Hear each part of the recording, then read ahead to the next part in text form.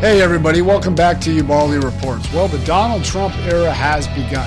On January 20th, 2017, Donald Trump was sworn in as the 45th president of the United States of America. Now, in his inaugural address, he basically laid it out and stated what he will do as president. Now, many people were thinking that this was going to be an address like previous inaugurals, like a John Kennedy or a Ronald Reagan, where he had flowery rhetorical prose in his speech. This was far from it. Many say this was a dark speech.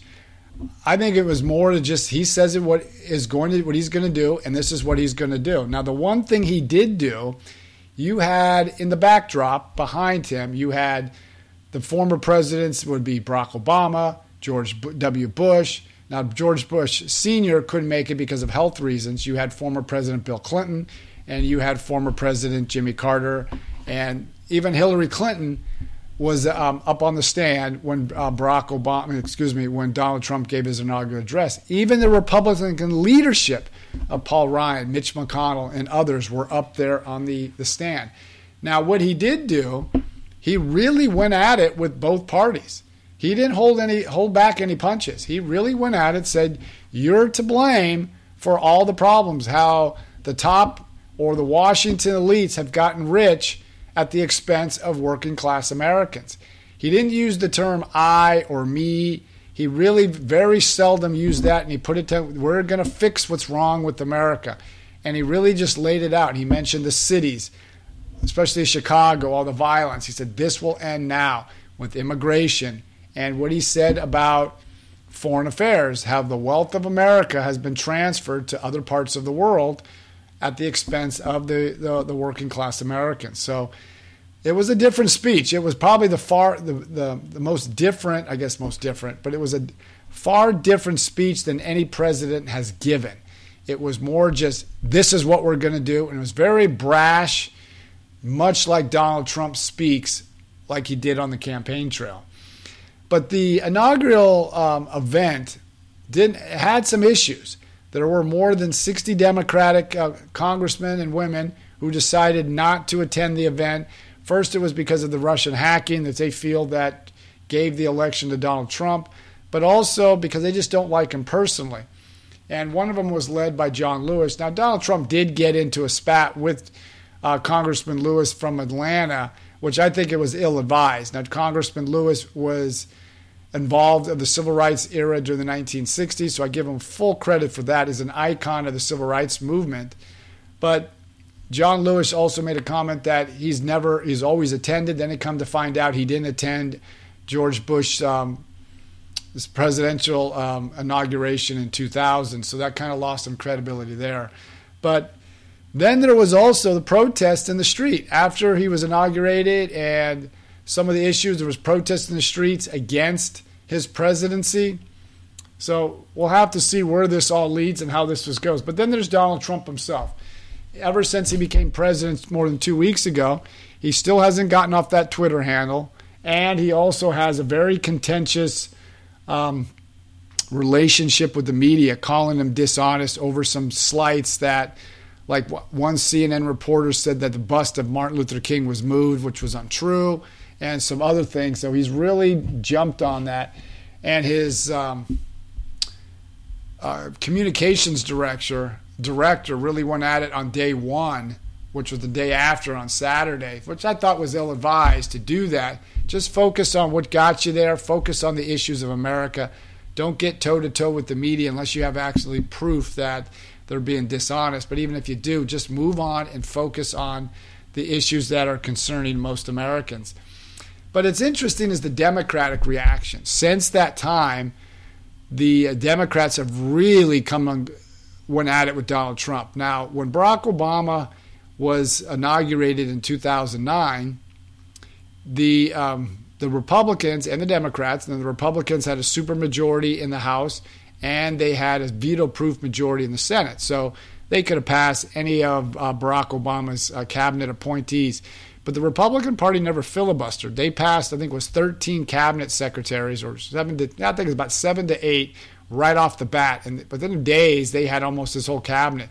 Well, we're 2 weeks into this, and Donald Trump does not have a full set of cabinet yet. The two that were appointed right off the bat were probably the two least controversial, is General Kelly for Homeland Security and General Mattis for Secretary of Defense. The one thing with General Mattis, he needed to get a waiver from both the House and the Senate to serve as Secretary of Defense because he hasn't left the military the requirement of 7 years. He retired in 2013. So he got the waiver. They were the first appointees. Ever since then, the Democrats have really gone at it with the candidates or the selections that Donald Trump wants as for his cabinet. So that's going to be interesting how we play this out. Now we're seeing that for some of the nominees coming out of committee, the Democrats this week boycotted, and all of them left and didn't show up. So some of them were voted just strictly on by Republicans to move to the full floor of the Senate. And some of the other picks, like the Secretary of Education, Betty DeVos, she's down to 50-50 now because two Republican senators decided they're not going to support her selection as the Education Secretary. But then there's the Hollywood reaction. We've had the Screen Actors Guild and the Golden Globes. First, starting with the Golden Globes, the Hollywood entertainment industry really came out against Donald Trump. And now we had the Screen Actors Guild just a few days ago come out against Donald Trump as well. The question is going to be coming is how does this play into the rest of the country? Because we're seeing protests. First, it was right after Donald Trump was inaugurated, they had the Million Woman March. That was all over the country. But the question is, how does this play out to the middle of the country? Now, people need to remember this. The states that Donald Trump won, Michigan, Pennsylvania, and Wisconsin, hadn't voted for a Republican since the 80s. Now, Wisconsin hadn't gone for a Republican since 1984, and Michigan and Pennsylvania hadn't flipped to the Republicans since 1988. So you're talking about good 30 years.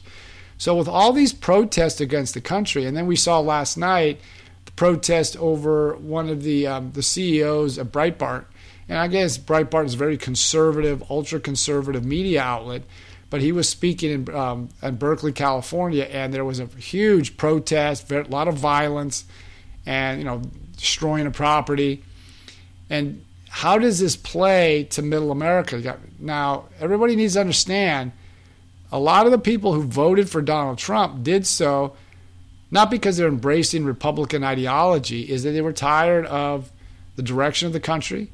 They were tired of being lectured by the Democrats and this ultra-liberal about what they should think and how they should do things. Now, these are the individuals that voted for Barack Obama in 2 elections, and they voted for Trump. Now, if you keep calling them racist, how are they racist when they voted for Barack Obama twice? But they need to understand that these are Democrats. These are the Democratic voters like my dad. My father's a Democrat, or he was before he passed, and he was a blue-collar, iron worker, gets his hands dirty to go to work, Democrat who voted for Donald Trump. Now, too often, even one Democrat goes, the National Democratic Party just doesn't represent us anymore. Now, Tim Ryan, who challenged Speaker Pelosi for the minority leader in the House, there were 2 counties. One county voted 30 points for Barack Obama in 2012, only went for Hillary Clinton by 3,000 votes. The sister county hadn't voted for a Republican since 1972. And you got to remember, they even voted Democrat in the big, huge wave election of 1984 when Ronald Reagan swept 49 states.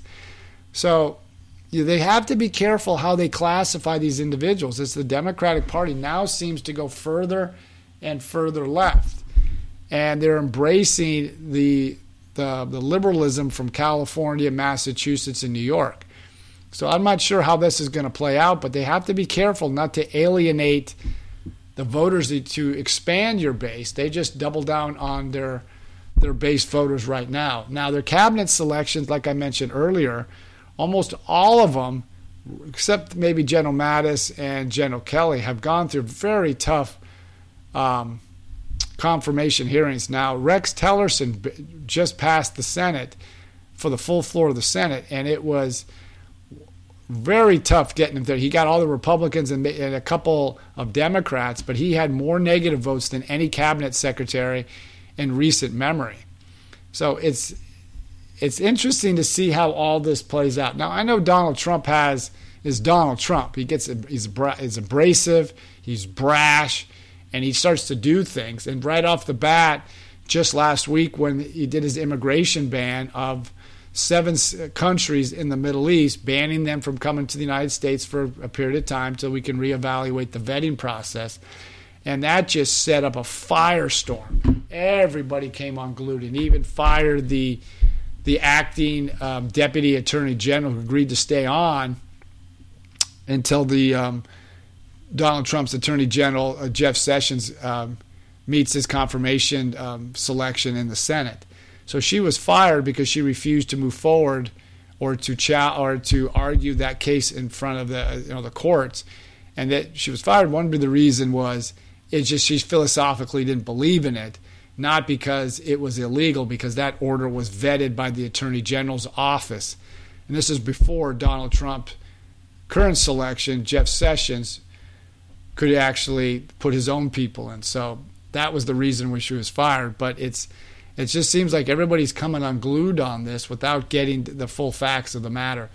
The next big situation's happening is this week, Donald Trump named his selection to replace Justice Antonio Scalia, who died, and the selection, and the name escapes me right now, but anyway, he has a very conservative track record. He's 49 years old. Now, the Democrats have to make a decision, because this is just one conservative for another conservative. So do they put all their eggs in this basket and fight tooth and nail for this? Because Donald Trump recommended to Mitch McConnell, who's the majority leader, that if they can't get him through, because you need 60 senators, that you should do the nuclear option. Now, the nuclear option was what Harry Reid established in 2013, that he would get only a simple majority to pass cabinet selections, lower court judges. He didn't do it for the Supreme Court, but he left it open for that. So so that's why they wanted to do that. So because they felt the Republicans were stymieing him on some of their picks. Well, now with the Supreme Court, do the Democrats filibuster this so the Republicans are forced to use the nuclear option and just need a simple majority, and they have 52 senators right now? Or do the Democrats hold off because Ruth Bader Ginsburg, who's a solid liberal on the bench, and she's been there for like 23 years, and she's ailing. She's in her 80s. I think she's 83 or 84. She's she's had prostate cancer. She had other issues, and there's some reports that she's ill, and the other members of the Supreme Court are taking her court cases. So it's a question: do they wait on this? Put up a fight, but let them go through, or wait until Justice Ginsburg either retires, is incapacitated, or heaven forbid she dies? Do they go on that one? Because that would be a liberal for a conservative. So that would really alter the balance of the court for generations, or at least a generation or so. Now, if Justice Kennedy, who's also one of the conservatives, but he does side, or more of a moderate, he does side with the Democrats on various cases. If Trump replaces him, now you've got a solid conservative with the other solid conservatives. That really alters the balance of the court on some of these high-profile court cases like Obamacare and some of the other social issues. So it'll be interesting to see how that goes. Now, with foreign affairs, there hasn't been any really big foreign policy crises off the bat, but there's a lot of challenges going on. We still have to deal with ISIS. We have to figure out what we're going to do inside Syria, because now you got Russia, you got Turkey, you got Iran, all have competing interests. You have Yemen, you have problems throughout in Iraq. Then you got issues with China in the South China Sea. You got Russia, not just over in Syria, but in Ukraine and Crimea because of the President Obama's not really being tough on the Russians in those areas. So there's a lot of challenges the United States has to face. Now, Trump has had a difficult time with our allies because some of the comments he's made about NATO, some of the comments he's made about Korea and Japan, or even going back to some of these other issues like I mentioned with NATO, that he feels that these countries have been given a free ride at the expense of the United States. So he's taken a different a track with that. Now with China, he took a call from the leader of Taiwan, who China believes that's their province, and they were very angered that Donald Trump spoke with the leader of Taiwan. So they want him to go back to the idea that there's a one China policy, and that's what we recognize Beijing over Taipei. So it'll be interesting to see how all these things plan out. But Donald Trump is now the president of the United States. I think everybody just needs to get on with it. I mean, I got it. You have difficulties with Donald Trump. I was never a big fan of Donald Trump, but now he is the president of the United States. And I would caution my listeners, I served 30 years in the Marines. At no time when I swore an oath to the Constitution of the United States did I ever swear an oath to a president or a political party. I swore an oath to protect and to serve the Constitution of the United States against all enemies, foreign and domestic. The people spoke. Donald Trump is the president of the United States. Now, you can challenge on policy issues, but let's do so in a dignified manner. We shouldn't have to get out and protest out in the street because somebody disagrees with you. Let's listen to all sides in these issues, and let's debate where they should be debated. And I would admonish the media, do your due diligence.